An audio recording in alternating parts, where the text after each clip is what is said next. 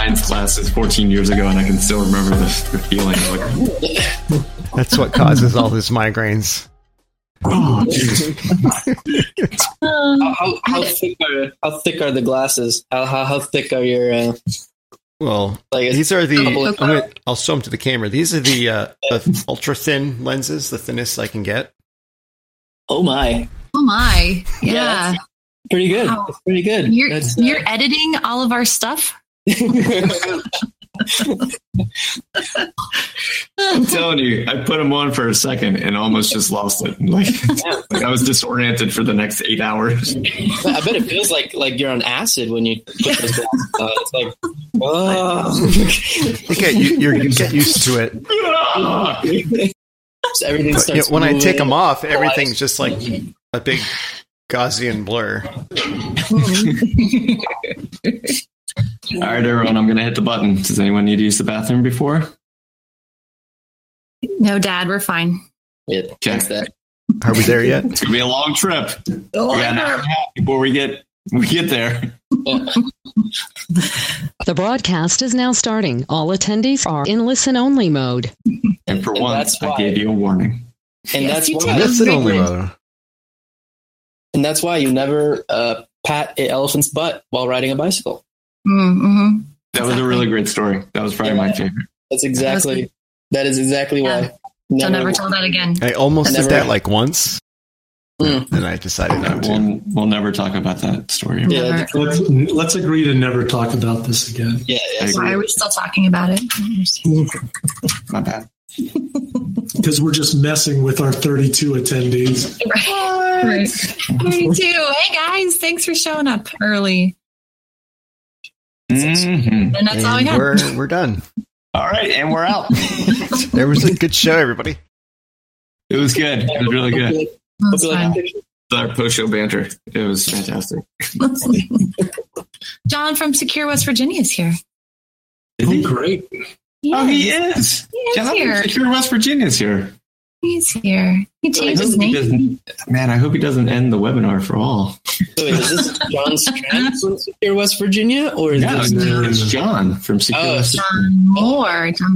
John Moore. another John? Okay. Yes. So the story is when I was adding people to today's event, I just typed in John Strand, and like I normally do, like Deb, Marcello, Heather, Ryan, John, and then all of a sudden I see that this John Moore guy accepted the invitation. I was like, who invited? You're like, who invited John Moore? So you didn't invite the boss, is what you're telling me. I didn't invite the boss. And it wasn't like I was accusing anyone. It was more like an investigation of like, hey, did someone add this person? Are we doing something here? Did I miss something? And then I realized it was me. I was the one. So, John, we can't hear you. Yeah, because I hear you, but it's super, super low. You just have to increase your mic volume like a lot. And we can't do that. It's Yeah, unfortunately. I know it's going to be difficult, but if you could yell into the microphone. Or if you want, you can click a link that I send you, and I can increase your microphone. But we got Betty Crocker is coming in with Voltron. So we had this Voltron reference on the news because we're doing the news now twice a week. We will be doing the news today. We'll talk about that a little bit during pre-show banter. But John mentioned Voltron, and then I asked John which Voltron character did he want to be growing up, and I will ask this question to everyone on our panel. Out of all the Voltron characters, which one did you want to be? Including everyone who's listening right now, let us know in the Discord channel. Did you want to be the left leg, the right leg, the left arm, the right arm, or the head? that's a I'm difficult going to go with decision. the right arm. That's pretty good because I feel like that gets hit a lot less than like the torso. That's or the one head. that does a lot of the hitting. Yeah.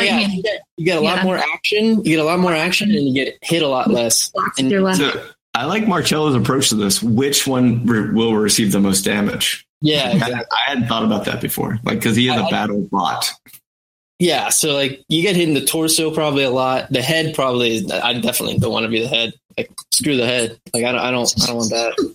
And it's interesting because most people want to be the head because that's the leader, but you're like, no, that's what everyone's coming for.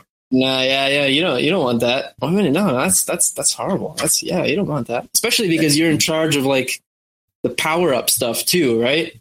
Mm-hmm. So, like you do not get the timing down on that because it takes you like 20 minutes to power up because you have to announce it every single time. Like the announcing part of the intro and stuff, yeah, that takes like 20 minutes. So I mean, I don't want to do that spiel. Too much pressure. No. Yeah. So, do you want to guess? Do you want to guess which one John chose? The head. Of course. Oh my. Well, you know, I'm in my opinion, I guess. It's like, of course I wanted to be the head. He wants to be the left leg. I know the leg sounds fun. You get to kick people. Heather, which appendage would you like to be? Voltron appendage. Who are you asking? Heather. Heather, yes. She's like, I don't want to turn my mic on. Is there a tail on Voltron? Is there a tail on Voltron? Oh my, CJ. Okay, Boomer. Okay, Boomer. So, John, you're from Secure, West Virginia. Please tell us, that's next week. Yes, What's it is. the plan? What are you all doing? What exactly do you secure? Nothing, everything, all at the same time, right? No, so Secure West Virginia is a West Virginia-based cybersecurity conference. I guess we start on Monday next week with Black Hills Information Security doing training all week. And then on Friday, we have the conference. We're super excited to have John Strand as our keynote. And after that, we have 30 speakers and 2 evening sessions, which will stream over Twitch. So that'll include an interview with Rob Lee of Dragos. Okay. Super exciting. We tried to make the best of 2020 because it really kind of killed our momentum from an in-person conference because we love our in-person conference because, you know, I'm from West Virginia. Everybody leaves West Virginia to go other places to get jobs. And then they come home for Thanksgiving, so they come to our conference.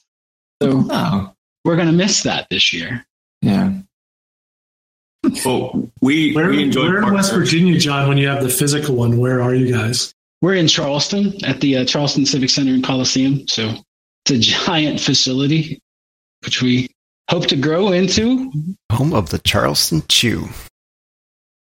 No. I had no idea. That's Charleston, South Carolina. Okay. I'm wrong. I'm okay to be wrong. Hopefully that makes it in the pre-show banter. Denied. Yeah, but see, I usually have to explain to people out west that West Virginia is a state.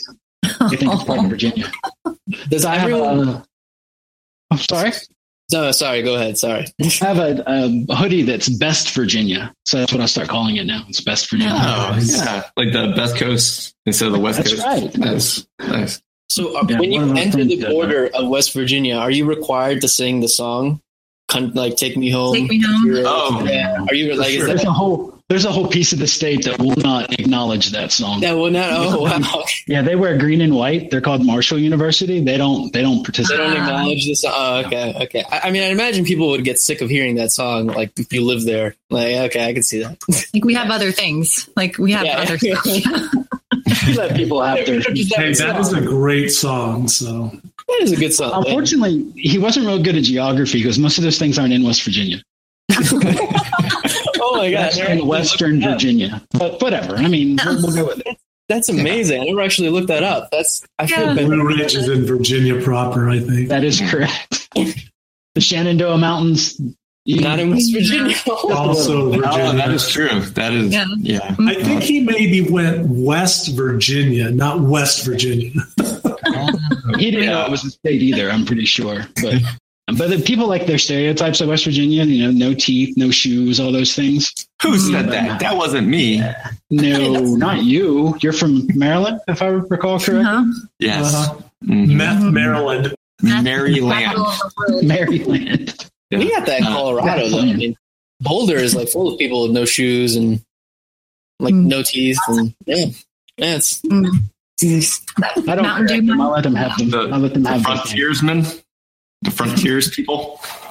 Yeah, frontiers people. Yeah, a descendant of the Pike Peak settlers. Isn't Colorado Springs known mainly for its meth? Isn't like that's I think that's all the way down to Pueblo, actually, Marcello. Oh, How do we get back on drugs again? yeah, We because did this in the funny. first episode, though. Yeah. We're just continuing the There you theme. go. Bring it back. Yeah, we can't have a pretty little Python secrets episode without talking about regional drug habits.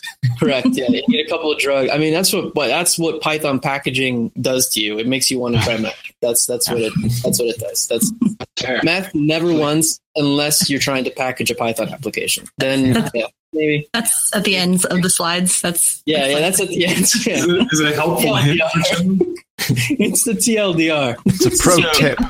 So much to your point there just a moment ago, Secure West Virginia has actually started to provide that introductory cybersecurity training to people looking to get into this field. We're in our 11th year. This year we'll have about 31 speakers, including John Strand as our keynote.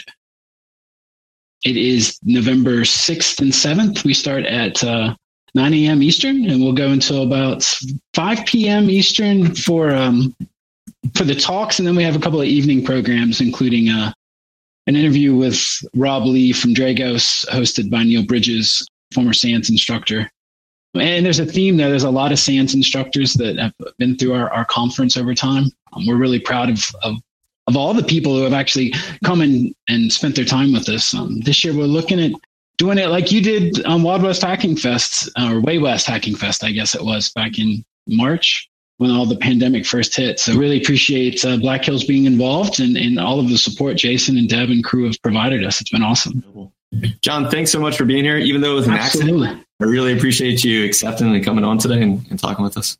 Absolutely. And next time you accidentally invite me, I'll accidentally show up again. Absolutely. Every time I accidentally invite you instead of John Strand, please come. Like, for sure. All right. You might have to give the presentation, but Okay. All right, everybody. Thanks so much for being here. You ready, Marcello? I think so. Yeah, I drank a lot of tea, so I'm a little over caffeinated. So that's always a good start. And we can get started. You got a whole hour before you can use the restroom again. So Perfect. Awesome. This is I'll make it as far. All right, everybody. It is 1:00 Eastern time here today. Thank you so much for joining us on this Black Hills Information Security webcast. We got Marcello with us today. Is going to talk about Python, and it is episode 2. So if you haven't seen episode 1, it is available on YouTube. You can always go back and check out episode 1. And the comment, Marcello, I got after your first episode was, oh my gosh, I wish I would have known this like 6 months ago, or I wish I would have known this like 2 years ago. Like you just saved me so much time. I have a feeling you're going to do the same thing today. So for everyone joining us, thank you for being here. If you ever need a pen test or information security services, you know where to find us at Black Hills. All right, Marcello, it's all yours. Awesome. Thank you. Well, thanks for joining everybody. Yeah, and hopefully the first one of these episodes was useful. It seems like it was. That's definitely a compilation of stuff that I wish I knew when I first started developing in Python. If you missed that, you can go check the recording and the slides and the video, and Jason and Deb will link those to you, but they're all available publicly on YouTube. So we're sort of going to be building off a little bit of episode 1 just because of some of the concepts that we're going to be using. But what we're mainly going to be focusing here today is how to actually package a Python application. And the reason why I wanted to talk about this is because it's not exactly straightforward. It's gotten a lot more straightforward for a number of reasons over the past 2 years or so, with the new versions of Python and like the Python organization people flushing out the documentation and stuff. But it's still not as straightforward as you'd expect. And there's also a lot of shortcuts and pro tips that I'd like to share just because I've been coding in Python at this point for a very long time. And it took me a while to figure out how to actually get all this stuff working and all the shortcuts and all of the pro tips in this to a place where I feel comfortable actually talking about this. So here you go. So we're going to be talking about Python packaging, how to make it as simple as a haiku. It's a pun because we're going to be using a tool called Poetry in this presentation. So hopefully, it's cute, makes sense. And also just flat out, if you haven't played Ghost of Tsushima yet on PlayStation, totally recommend. That's where that screenshot came from. Best game ever. 10 out of 10. Totally would recommend it. So this is episode 2. We're going to be talking about packaging, going from packaging hell to Evan. why should I even package a Python app in the first place? Which, is a question, especially as like a non-developer InfoSec professional who maybe writes some scripts and stuff. Why should I go out of my way to actually package my script that I wrote in a way where I can upload it to the Python package repository? We're going to be talking about that in a second. And because it's a lot more work. Like, it's one thing to actually like just write a couple scripts and push them to GitHub. It's a lot more work to actually package it correctly because you need to make sure you got the folder structure down and stuff. So we'll talk about that. We're going to talk about how to actually package a Python application and the project structure. So I'm going to be telling you how to actually do that. We're going to be talking about how to upload your Python app to the Python package repository, which is PyPy. And there are a lot of gotchas, both security-wise and just workflow-wise when it comes to that. So we're going to be talking about that as well. Using setup tools and why it's evil. You should never use setup tools to upload your package to PyPy. We'll be talking about that in a second. You should probably be using Twine if you decide to use Twine at all. Managing dependencies. So we're going to be talking about that very quickly. I'm going to be doing some demos along the way, so hopefully that helps sort of wrapping your head around these concepts as well. We're going to be talking about the old school, bare bones, only using Python tools way, which is very, very tedious, versus using something like pipenv, versus something using like Poetry. So we're going to be talking about the three different ways, and you'll see like the benefits of all three. And then we're going to be talking about how to actually make your life easier and less painful and automate everything that we're going to be talking about, basically using Poetry and this other project called Cookie Cutter, which allows you to basically create project templates and just keep reusing that project template for all of your Python applications once you actually have a project template done that which you're happy with. So we're just going to get right started. So as a security professional, as an InfoSec professional, not as like a professional Python developer, why should I package my script or Python application or whatever you're building? Well, just really straightforward. It's because it makes it easier on the end user that's actually going to be using your script. If you package your Python application, it'll be available on the Python package repository. And if the user wants to use your tool that you package, all they have to do is literally pip3 install my awesome tool. That's it. That's all they have to do. Now, as we talked about on Pretty Little Python Secrets episode 1, you're probably going to be wanting to be using pipx for this because you want to isolate dependencies. So probably going to want to be using pipx to install that. And I definitely recommend looking at the episode 1 of this to actually get like why you should know pipx. And if you don't package your Python application, what happens is you have to do all of that stuff, which is git clone my awesome tool from GitHub. You need to see into the directory. You need to pip install the requirements.txt if it even has a requirements.txt, because sometimes we don't, as hackers and InfoSec professionals, we don't exactly follow, developer best practices. So sometimes there's not even a requirements.txt file. So you need to look at the source code and figure out like, okay, I need to import this, and this, and this, and I need to install all those manually. You need to then pip install the package, and then you say a little prayer to, Cthulhu or whoever you believe in to actually get this installed. So hopefully, you might get it working after all that. Along with a bunch of other reasons. Like I could be here for probably like another 20 minutes detailing all the other reasons, talking about like wheels and why, like, if your Python script has C extensions, like why you should probably definitely package it and package it up. So there's a bunch of other reasons. So like I would definitely recommend packaging your Python application. Even if you're not a Python developer and you're just making like little one-off scripts, I definitely recommend. And we'll talk about how to automate the whole folder structure setup and stuff in a while.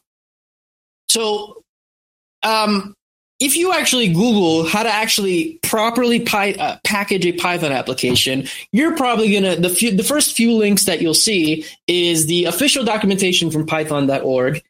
Another link, which is sort of not the official documentation, but has sort of been there for years. I'm not exactly sure. It's not hosted on the official. It's still the official doc. It's like python.org, but it's hosted on Read the Docs as opposed to the official python.org website. I don't know what it is, but it's been there for years, and it's what I've personally read the first time I tried to actually package a Python application a long time ago. So it's been there for years. So it's like somewhat the unofficial official guide to packaging Python. stuff. But you'll find that if you actually read that documentation, it's not exactly straightforward. I mean, it is straightforward, but let me rephrase that. It is straightforward, but it isn't practical. Like, they don't give practical examples, especially because they don't actually tell you like how to actually expose command line tools. Like, if you're building a command line tools, which is 99% of the use case of a Python script or application, you're going to want to expose command line tools to the user when they pip install your package, because otherwise it's kind of useless, right? So they don't give you a practical example on that on the official documentation, which is kind of ridiculous in my opinion. But so you're going to have to, there's some Googling, involved, and it's not exactly straightforward. So really quickly, in order to actually Python a package application, you need to nail down a folder structure. There's a specific folder structure that you need. Specifically, say you're trying to package a Hello World application, okay? It's just a little stupid script that just prints Hello World, okay? What you're going to have to do is create a root directory, which will be the name of your project. Then inside that root directory, you're going to want another folder with the name of your package. So in this specific case, our package is called Hello World. So inside the main root folder, you're going to have another folder called Hello World, okay? Where you're going to put all of your application code in. So this is the folder where all of your Python code goes into, okay? And you're going to want your dunder init.py, which is basically just an empty file that's literally just called dunder init.py, which tells Python that this is a folder that contains Python code, okay? If you do not put that dunder init file, dunder, by the way, for those of you not familiar with Python in general, is what we call anything with 2 underscores. So we sort of shorten it in the Python world to dunder because we hate saying underscore init underscore all the time. So we call it dunder init. Okay, so dunder init.py. This file actually tells Python that, hey, this is the folder where you actually have Python code in. Okay. Then usually, like, if you are really going out and you're feeling super fancy like the Drake song, like, you get like that tests folder in there. That folder will have all of your unit tests in, which we're not going to be getting into today. But if you're trying to be like professional about things, like, you could totally put some unit tests in there. Why not? Then you're going to want your .gitignore file. .gitignore file is basically a way of telling Git to not check in specific files in version control. Okay, so in Python specifically, you're going to want to ignore all PyYC files, which are compiled bytecode files, which you don't want to upload that to Git. Then you're going to want to put those in your gitignore. You want your license. If you want a license, you can use the unlicensed, which works too.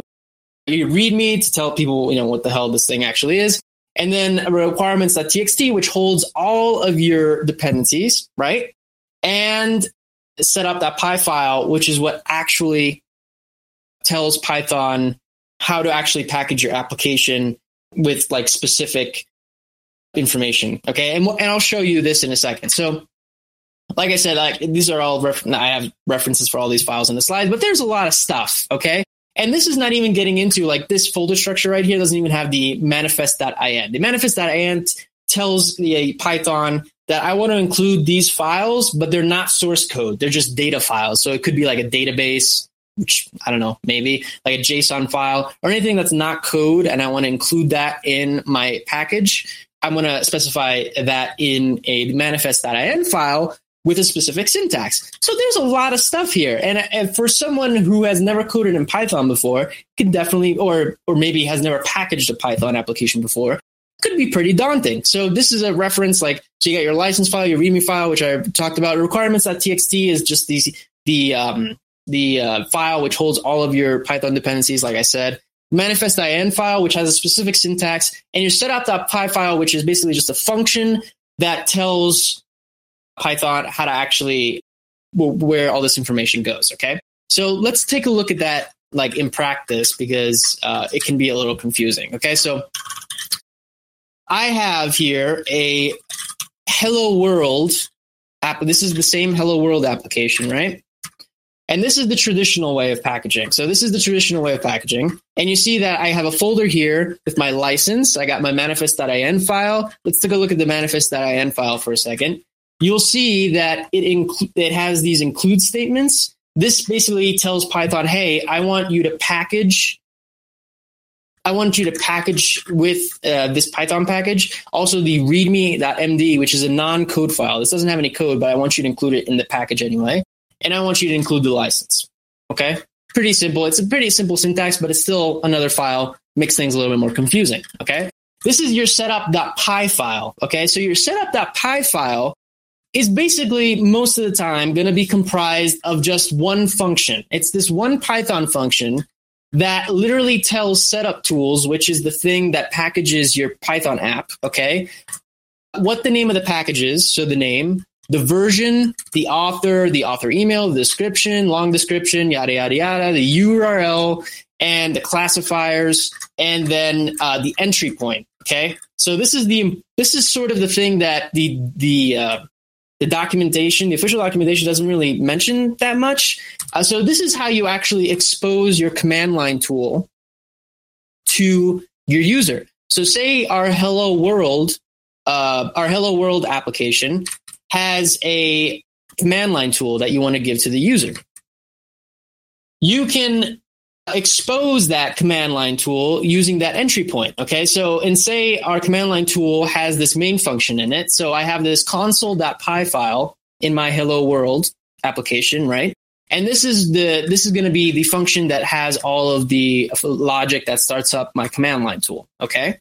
How do I actually expose this to the user so that when they pip install my package, they have that command line tool available in their path, so they can just literally type in their prompt "Hello World" and it'll work. Okay. Well, you need to go to your setup.py file and you need to specify this entry point argument. Okay. And you need to give it this console. You need to give it this dictionary, which has as the key the console scripts. It's not straightforward. Console scripts. And then you give it this part over here, which is basically the name of the command line script that you're going to expose. So basically this part before the equals sign, okay, is going to be the name that the user is going to actually type in order to invoke your command line script. Okay. And then you're going to give it the path to the entry, the main function of your command line script. Okay. So in this case, we have a package called Hello World. Okay. Because this is our Hello World folder. Our entry point function is in the console.py file. So we're going to do hello world.console, and then we're going to do :main, okay? Because that colon tells setup tools that I want the entry point for this script to be the main function within the console file in the hello world package, okay? Not straightforward at all. But the result is that you can literally do Python setup.py. If I can type, let's see if I can type this morning. No? Okay. Because, it helps if I can actually cd to directory. Python setup.py and install, and that will just install it, and you'll have, I won't do it right now because I didn't set up a virtual environment, which we'll get to in a second, but that'll just install the package and you're good to go. You'll have Hello World available on your command line. Okay. Now, this specific Hello World application also has a dependency, which is requests, okay? And you're going to have to put that in your requirement.txt file, okay? And we'll talk about how to actually do that in a second in the traditional way of doing things and versus the modern approach of doing things, okay? So that is the traditional way and the bare bones, no third-party tools needed to actually set up your Python application in a way where it can be packaged and uploaded to the Python package repository, okay? So let's go back to the slides here. So I showed you the setup.py file, but this is an example of how complicated this stuff can get. This is the setup function of Impacket, okay? The Impacket is a good example of this. So Impacket exposes a number of packages, and it exposes a bunch of scripts, all of the example scripts, and it does this via the scripts argument, okay, as opposed to the console entry point argument. So there's a bunch of stuff here. This is a bunch of stuff, but it can get pretty complex, and it's not exactly nice to read. The manifest.in file, like I said, you put all of the stuff that you want packaged in your Python application that is in code. So your license, your changelog, whatever you want that is in code, you use the manifest.in .in file. And then you use the entry point argument to actually expose your command line scripts. And yes, CJ, do we have questions?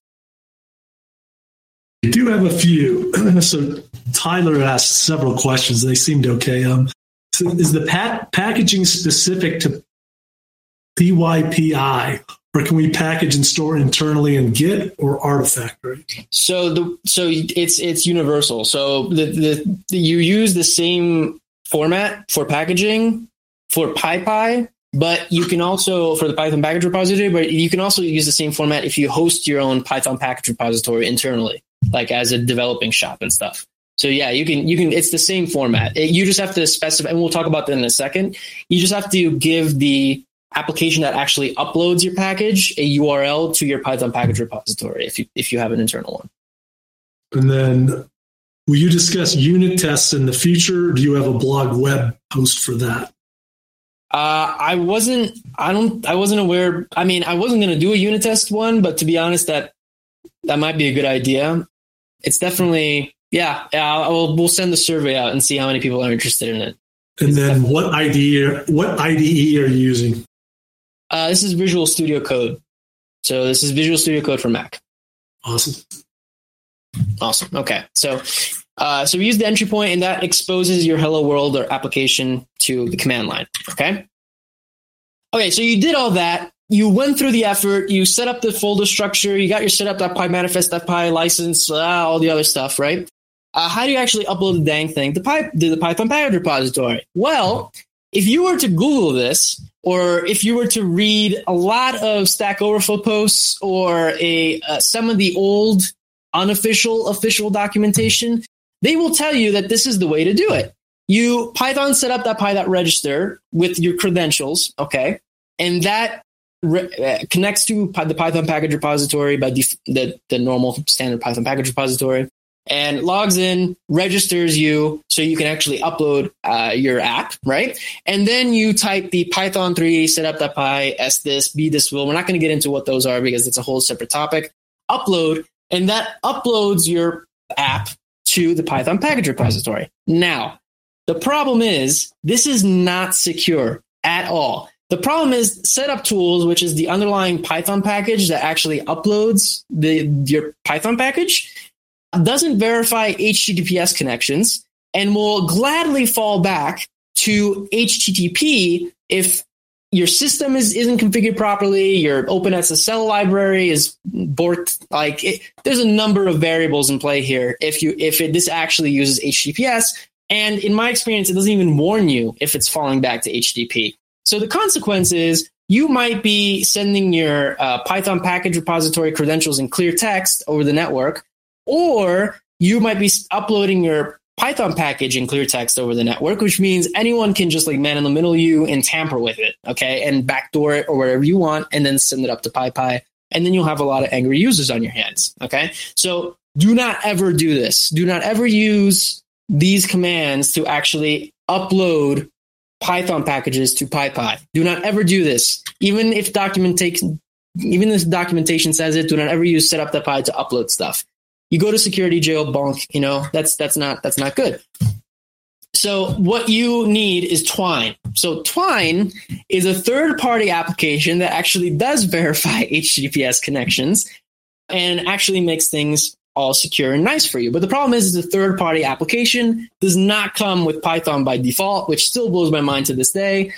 But you have to pip install Twine, and then it's available as a Python module, and then you do Python 3 Twine upload, and it just uploads it to PyPy. This does verify HTTPS connections. If something's wrong, it'll warn you. So this is the same secure way of uploading stuff to PyPy. Does Twine stand for anything? That's actually a good question. I have no clue. It's a weird name. I never really looked into it.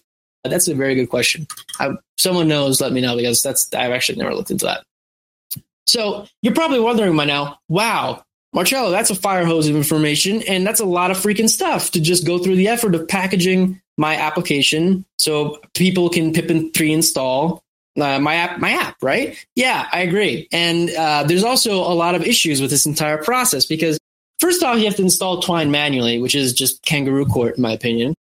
how do I keep my dependencies specified in requirements.txt in sync with the ones defined in my setup.py file? So if you go back to your setup.py file, you'll see that there's a install requires argument there. Okay, so that install requires argument tells Python that, hey, before installing this application, you need to install these dependencies. Okay, now the problem is there's also a requirements.txt file, which is where you're supposed to put your dependencies. So you need to basically keep this list of dependencies in your setup.py file always in sync with your requirements.txt file. Is there a way of doing that? No, there isn't. And that is by design, because requirements.txt file let me go back to the slide here. The requirements.txt file is supposed to contain all of your dependencies, even development dependencies. Okay, so that is by design. It's supposed to have all of your dependencies, even the ones needed for development. Okay, the setup.py file is supposed to have only the dependencies needed to actually run the application for the user. But the problem is, this is a major pain, because I don't want to keep having, if I change something and if I install more dependencies, I really don't want to keep two files in sync with the same stuff in it. Okay, it's just a major pain. People have some crazy weird hacks in order to work around this. Some read the requirement.txt file on runtime and put it into that argument. It's horrible though, and I would not recommend doing that because it's technically not meant for that. Okay. So there's a bunch of problems with this from a workflow perspective that is just absolutely bonkers. And then there's the question of, okay, how do I even manage the dependencies in the first place? That's a good question. We're going to be talking about that in a second. And how do I actually go about setting up a development environment in the first place? Okay, so those are very good questions, and we're going to talk about that in a second. And by second, like literally the second. So the question that arises is, okay, so I package my Python application and stuff, but like let's go back here for a second. Like, how do I actually set up a development environment in the first place? Well, as we talked about in episode 1 of this, first thing right off the bat you need to do is set up a virtual env. Okay, if you don't know what a virtual env is, go back to episode 1. I explain it in detail there. It's basically a way, it's just these environment variables and path hacks so that Python installs dependencies in an isolated part of the operating system as opposed to messing up everything. Okay, that's really bare bones way of explaining it. So how do you go about creating a virtual env manually? This piece of code right here. You create your main root folder for your Python development, for your Python project, right? And then you invoke the VM module, okay, which is only available in newer versions of Python 3, by the way. If you're running anything less than 3.4, I believe, or 3.5, you have to download a third-party tool in order to actually create these things in the first place. And then you need to source the activate script inside the virtual env file, and then you'll be able to pip install your requirements, and everything will be good to go. Okay, so I'm going to do that here in a second. I actually haven't done this in years, so this is gonna be interesting. So I have my Hello World the hard way, right? So this is the traditional way of doing things. I'm using only built-in Python tools to actually package and develop on this Python application. Okay, so I'm going to use the VM module. And I'm going to tell it I want to create this virtual environment in a hidden folder in the same directory. So I'm just going to do Hello World hard way. Okay. And what that is going to do is that you'll see now there's a hidden directory in here, which has a bunch of stuff in it. And this is the virtual environment. Okay. So this is where Python is now going to install all my dependencies once it's activated. So it's nicely isolated. Okay. And then what I do is I have to source .hello world the hard way, which is where my virtual environment is, bin activate. Okay. And you'll see my prompt changes. My prompt changes. It has this little thing prepended to it. And what that means is now I'm in the virtual environment. So if I pip install requests, right, it'll install requests in this virtual environment and not in the system side packages and potentially mess all my Python environment up. Yeah, that's a good point. You also need to remember to add this hidden directory to the .git ignore file, because otherwise it'll be uploaded to source control, which you don't want. Okay, so that's another good point. And then what I can do is now I can run python setup.py install, and that'll actually install my hello world application. And I now have on my command line available the hello world CLI app, right? So if I type hello world, it just prints hello world. So this is now my Python application. I've packaged it. I've ran it. It's now running in my development environment. But there's one more thing I have to do, because if I cat out the requirements.txt file, which is where all your dependencies are supposed to be, you'll see that it's empty. And I have to add my dependencies to this requirement.txt file. So the way to manually do this is using this command called pip freeze. Okay, so pip freeze lists out, and this is another reason why you need a virtual environment. Pip freeze lists out all of the packages you installed in your environment. Okay, so this is everything that I have installed in this virtual environment. These are all the sub dependencies and dependencies of requests. Okay, so if I wanted to I need to put these in my requirements.txt file. So the way to do that is just pip freeze, and then you just output that to requirements.txt. Okay, so now my requirements.txt file has all my dependencies. This is a problem. The first problem is these dependencies aren't hashed.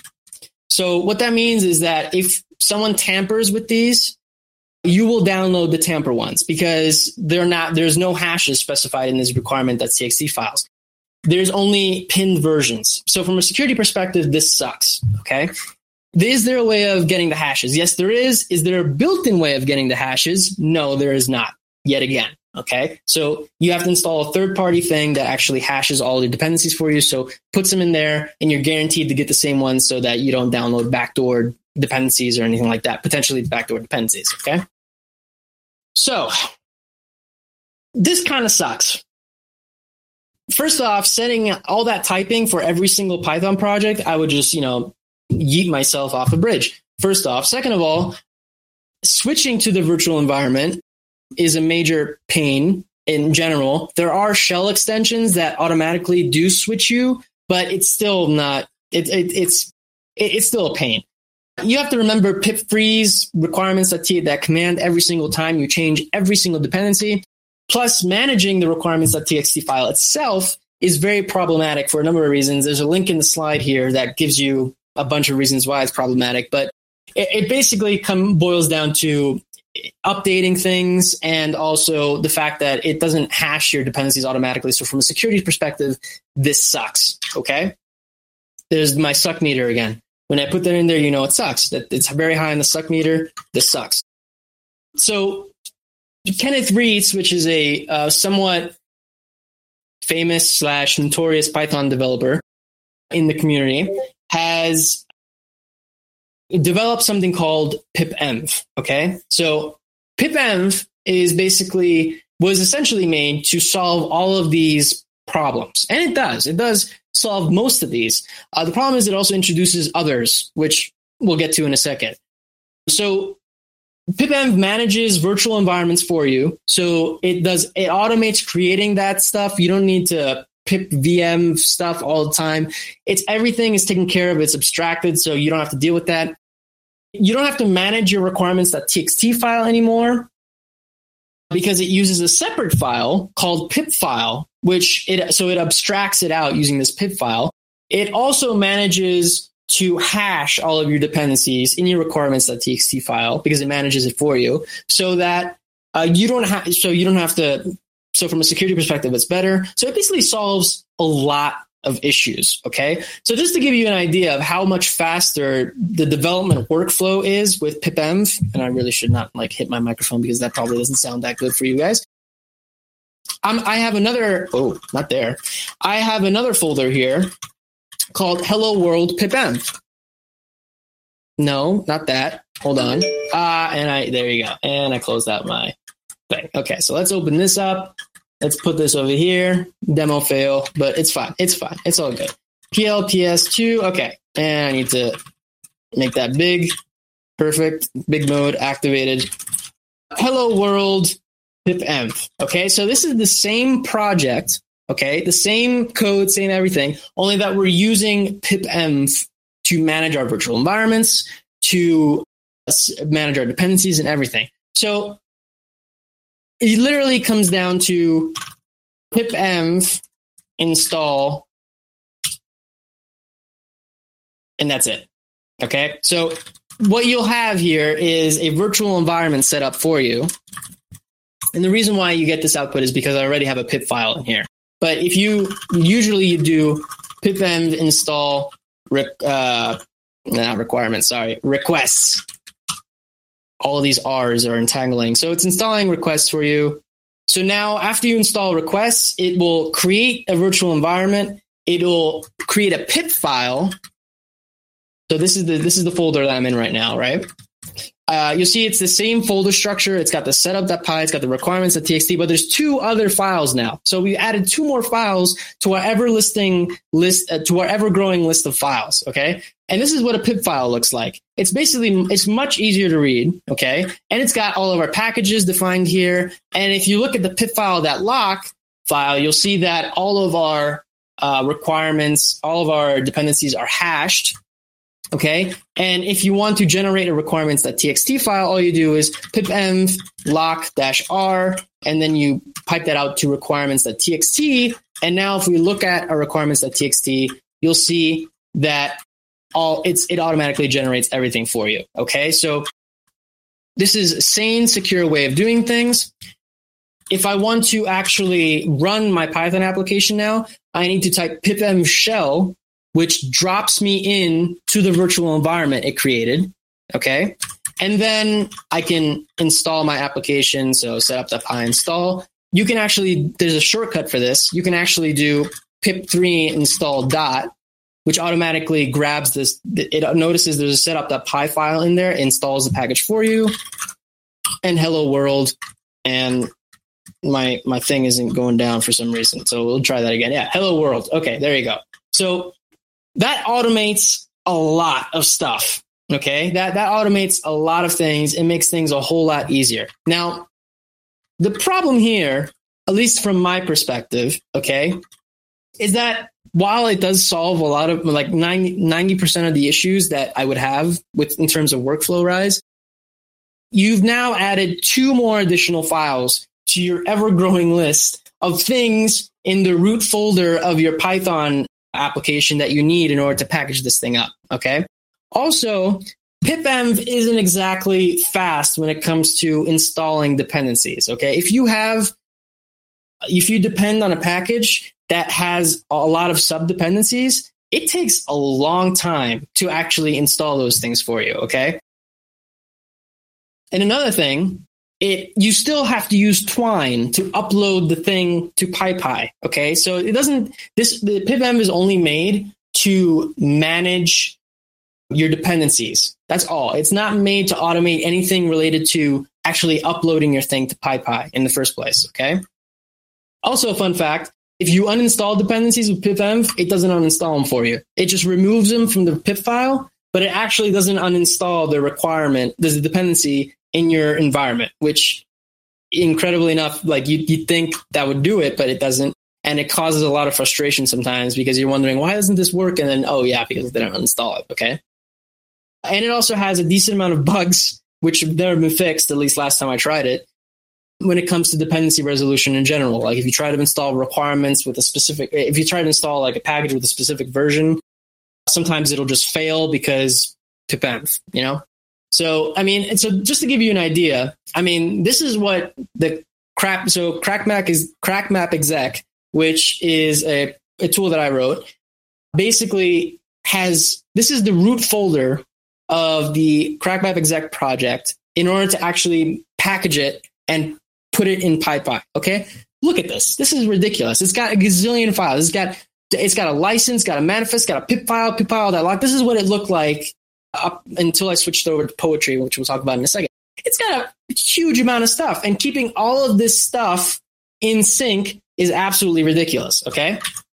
So thankfully, there's an alternative to this madness, which handles literally everything for you, okay? And I mean everything. Poetry, okay? The TLDR, if you take one thing away from this, is in the name of Cthulhu, just use Poetry for your development, Python development, because it literally simplifies things to an extent where it's just amazing, okay? It does everything pipenv does, only 100 times better, okay?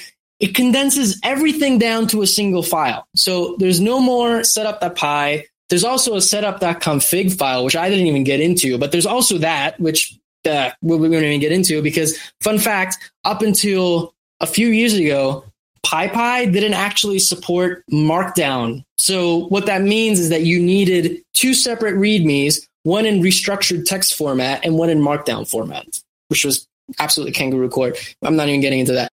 No more manifest, no more pip file, no more, not even requirements.txt. You don't even need a requirements.txt file anymore if you want to. Okay, so it condenses everything, all of those things down to a single file called pyproject.toml. Okay, that's literally everything. On top of that, it also manages uploading the dang thing to PyPy. Okay, so literally one tool for everything. That's it. And as a bonus, dependency resolution is very sane. It works most of the time, and it's much faster. It's like 100 times faster than pipenv. Okay. So this is an example of a pyproject.toml file, which we'll get to after CJ gives me some questions. Just real quick, this popped across Discord.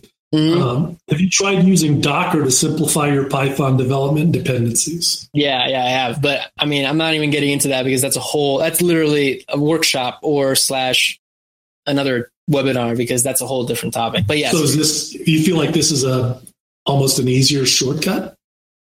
I wouldn't say it's a shortcut. I would say it's just a different use case. Like Docker is mainly meant for other developers. It's not really meant for the end user. The end user sort of uses Python packages. I don't think they would use Docker, at least in my mind. True. Awesome. So it's a different use case. Awesome.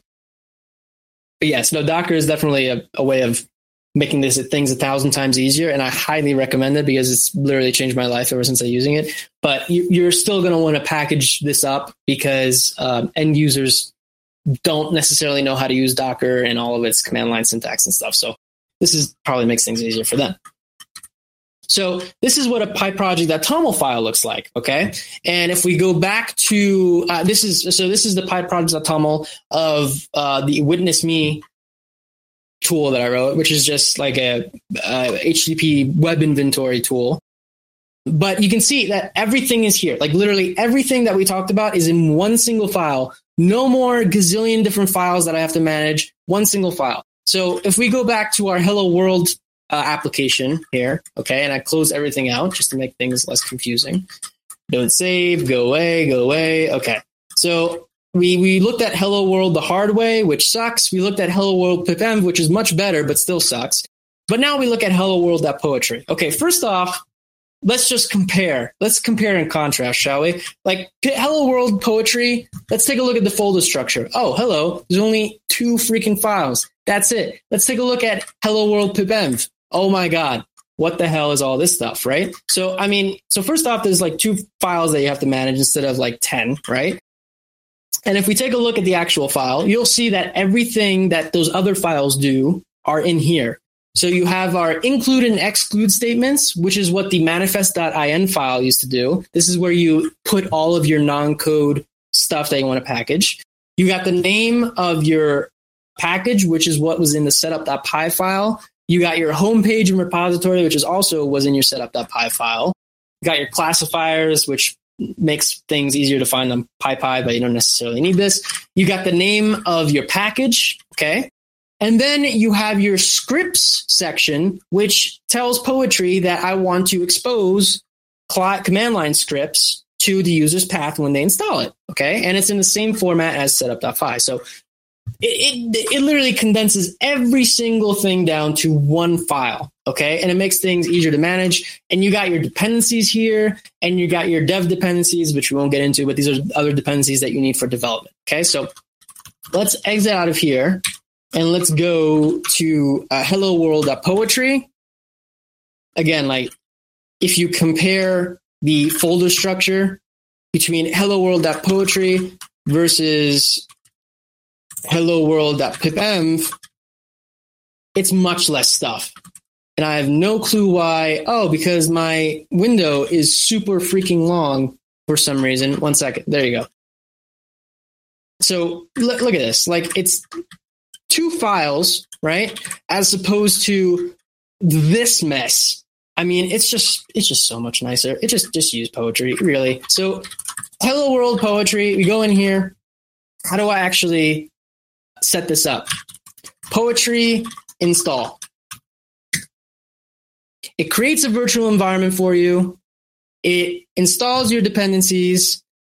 It installs your project, and you're literally good to go. That's it. Installing request, installing Hello World, which is our application. Okay.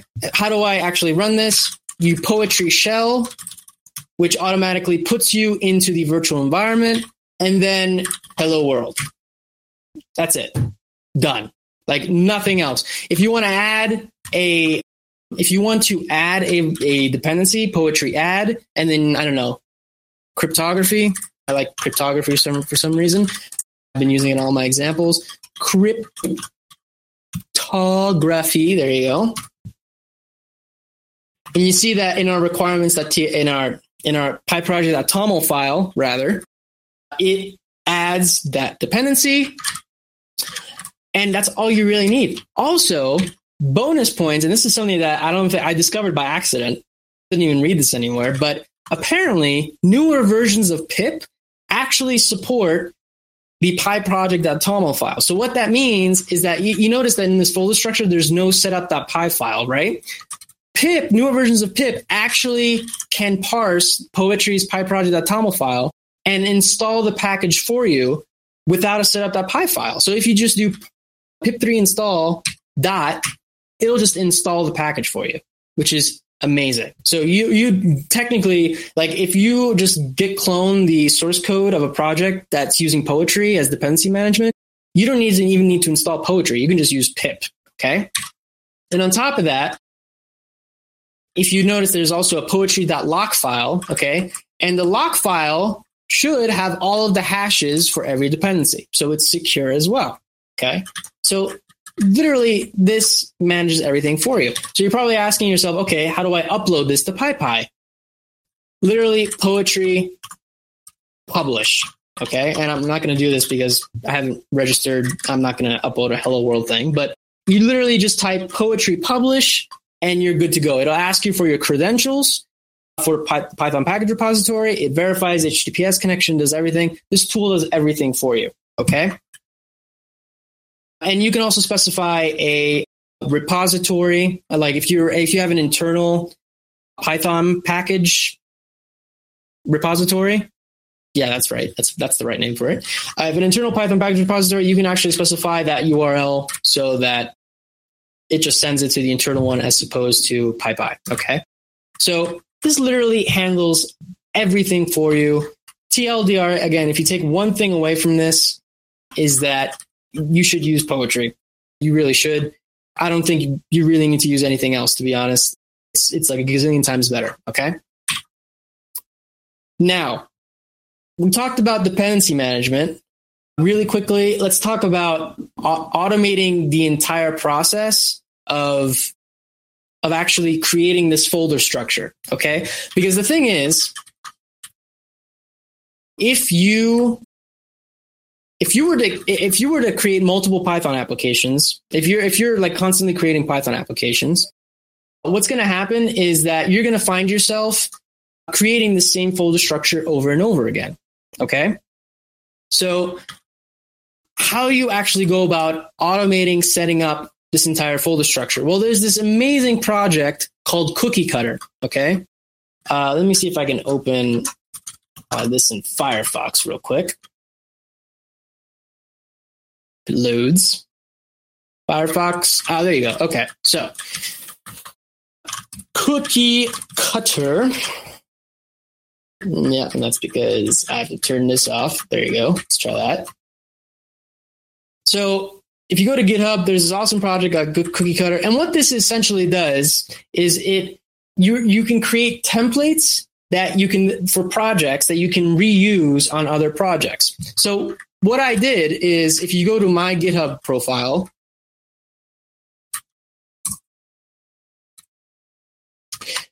you'll see that there is a repository called, what is it? It is Python cookie. And in this Python cookie, this is a cookie cutter project template, which basically sets up this entire folder structure for you, okay? To an extent where you just literally have to type cookie cutter and then the name of this repository, Python cookie, and you'll have this entire folder structure set up for you automatically. So you got your pyproject.toml file, which will have all of your stuff in it that you need, dependencies and stuff. It automatically sets up the script entry point for you so that you already have that in your pyproject.toml file. You're probably going to have to modify that for the application name and stuff, but it sets it up for you automatically. You got your folder in here, which has your entry point and stuff. So it's a bare bones template for a Python application that's ready to get uploaded to PyPy. Okay.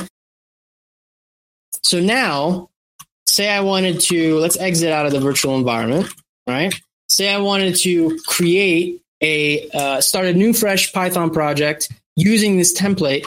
All I do is go to the URL, take the URL, give it to Cookie Cutter. It'll download the GitHub repository. It'll ask you a few questions like the repository name. So say I want this called BHIS demo, right? This is my app name, BHIS demo, again, Python version. And you'll see that in my folder, I now have a BHIS demo folder, right? And if I ls inside of there, I'll have everything I need. It's ready to go. I got my pyproject.toml file. If you cat that out, you'll notice that it has the script entry point set up, all ready to go for you. And that's it. Done. Like you've automated just like the templating of every single Python package so that you can upload it to PyPy and have this all automated for you so you don't have to keep recreating the same folder structure. Okay. Yes. Question. Marcella, maybe highlighting. Taylor asked, does Poetry create your folder structure? Why use Cookie Cutter over Poetry? So no, Poetry does not create your folder structure. There is a Poetry init command that asks you a bunch of questions, and that generates a bare bones pyproject.toml file, but it doesn't create your folder structure. It doesn't create the folder structure necessary to actually package it up and put it on PyPy. So that's why you need Cookie Cutter. Cool. And then Tyler's got a lot of good questions. Can we publish the application such that the user doesn't need to Poetry shell? So Bailey, yes. What's the user to have a dollar path?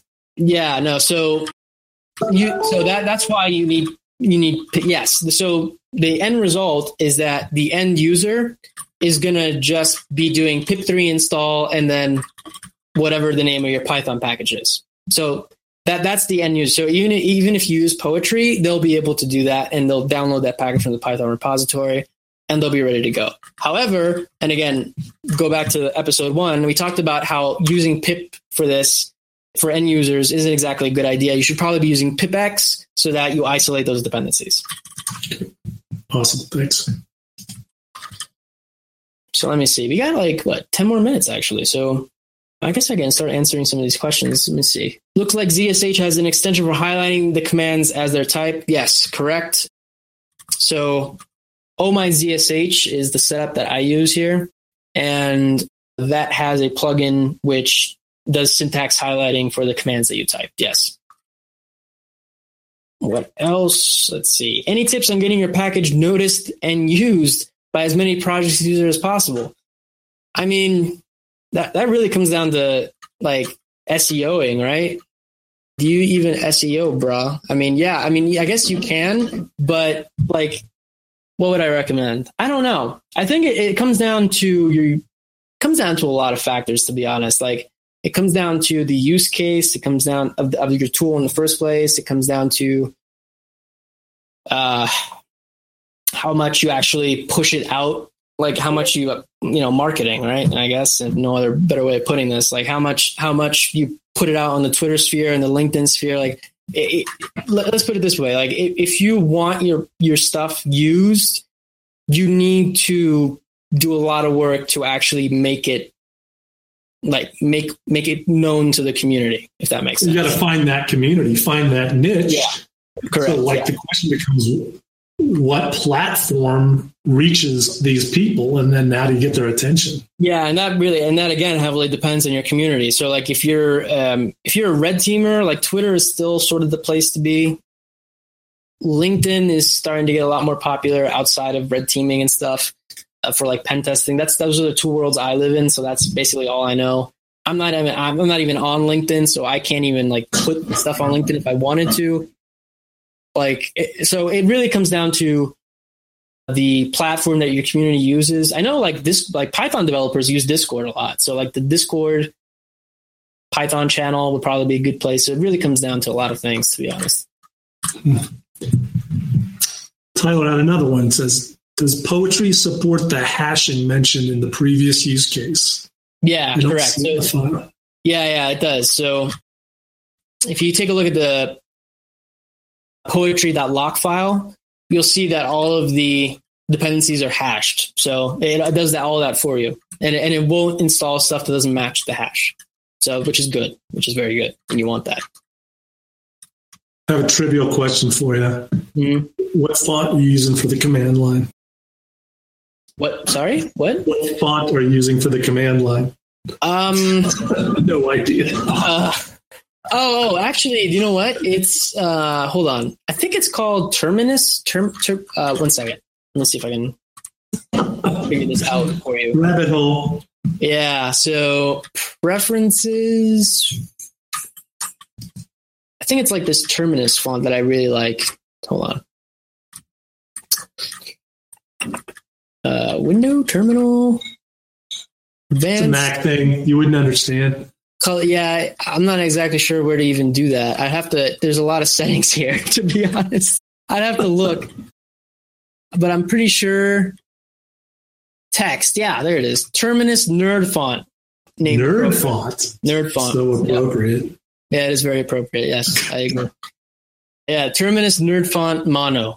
If you're a nerd, if you're a font nerd guy and or gal, and you want to know the font, yeah, that's what the name of the font is. We've got an incongruity identified as well. They want to know why you're doing a Python webcast with a gopher behind you. Right? That's my girlfriend's, and my girlfriend is a Go person. That's why. Sorry. Yeah. She likes putting it there just to annoy me, like sort of just make it known.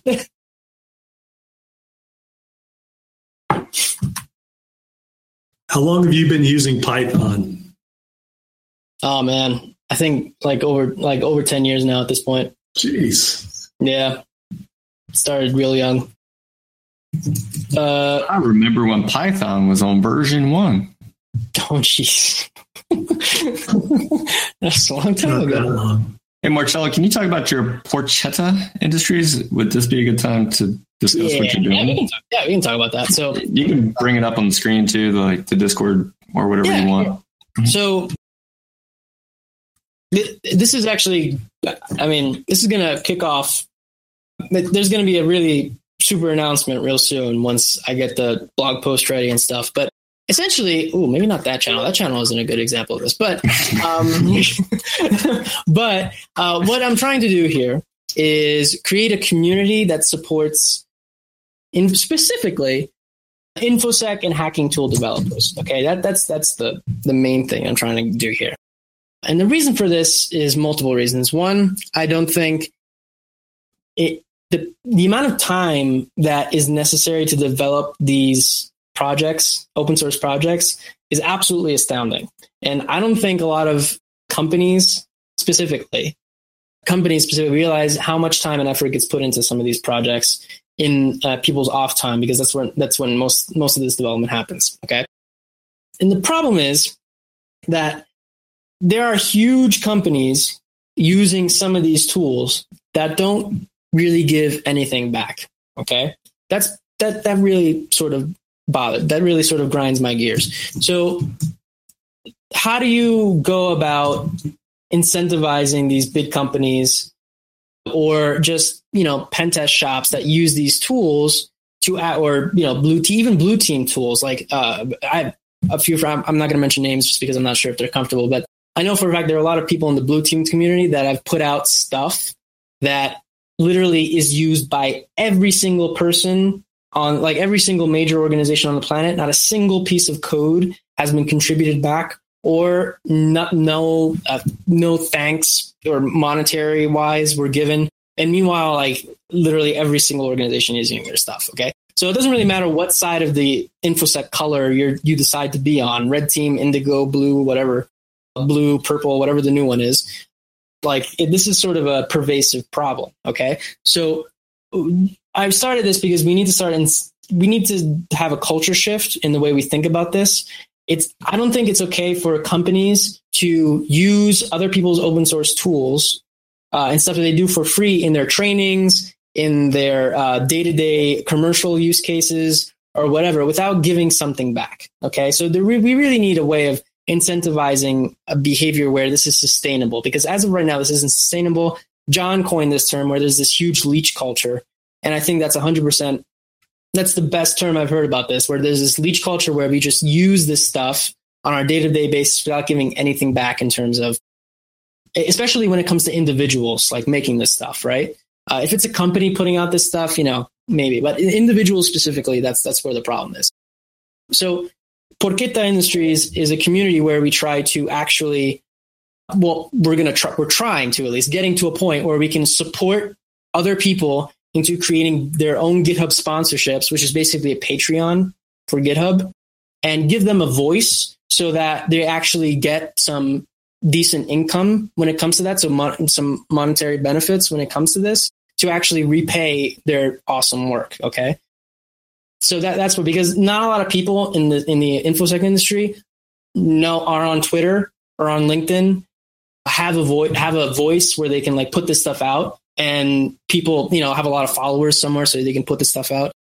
So we need to provide them that. We provide them that voice, and we give them some, again, I'm using this term, but it really does come down to marketing when it comes to this, really. I mean, there's no other better way of putting this, where we put their stuff out so that people can sponsor them and actually get some benefit, helpful benefits. So you can maybe, bring your kids to Disneyland every couple, or something, or, something for putting all of these, hours and effort into doing this stuff with, some benefit out of it. I mean, while the talks and cons that you get invited to are great, I personally think putting some extra food on the table is probably a better use case. Sounds a lot like capitalism, Marcello. It does, a little bit, or rather meritocracy. I would like to say meritocracy, really. That's the best kind of capitalism. Yeah, exactly. So that's the idea. And there's some big announcement coming up because I actually have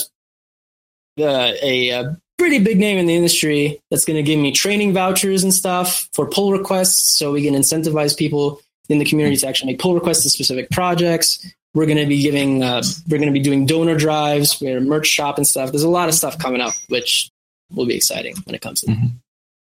That sounds like what you're doing is creating the marketplace. It reminds me of just like iTunes, right? When people could do a 99-cent app, and people are like, well, 99 cents is no big deal, but it is when 100,000 people are using your stuff. Correct. So, and I would like to say, I mean, the idea, maybe not like maybe like a store, but I would definitely like to see this as almost like the Apache Foundation for InfoSec hacking tool developers. That's where I'm going with this. There needs to be some, because it's such a weird niche that these tools are in a niche that it's only the InfoSec industry uses. So I don't think there needs to be some kind of foundation that supports these people. That's where I'm aiming. From that community, right? And then you say, how do we support each other? That's awesome. Yeah, correct. Yeah, exactly. All right, Marcello. That is our time for today. CJ, thanks so much for helping. Everyone on the back end, thank you so much for helping. I think BB was here. Others, Deb, just rattling off all the links. So when the recording goes up, Ryan will do the best he can to catalog those links inside the description. So that way, if you want to revisit anything, give us about 8 days for us to be up. And if you're watching the recording right now, hey, how meta is that? All right, everybody. We'll see you on the next Black Hills Information Security webcast. Hopefully part 3 at some point early 2021, I'm guessing, because we're already full for the rest of the year. Marcella, thanks. Any final words, Marcella? Hack the planet? Nice. Party shot. Yes. All right, everyone. If you ever need any information security consulting work, you know where to find us. And with that, we'll see y'all next time. Bye. Bye-bye. Ending Bye-bye. the webinar. End the webinar.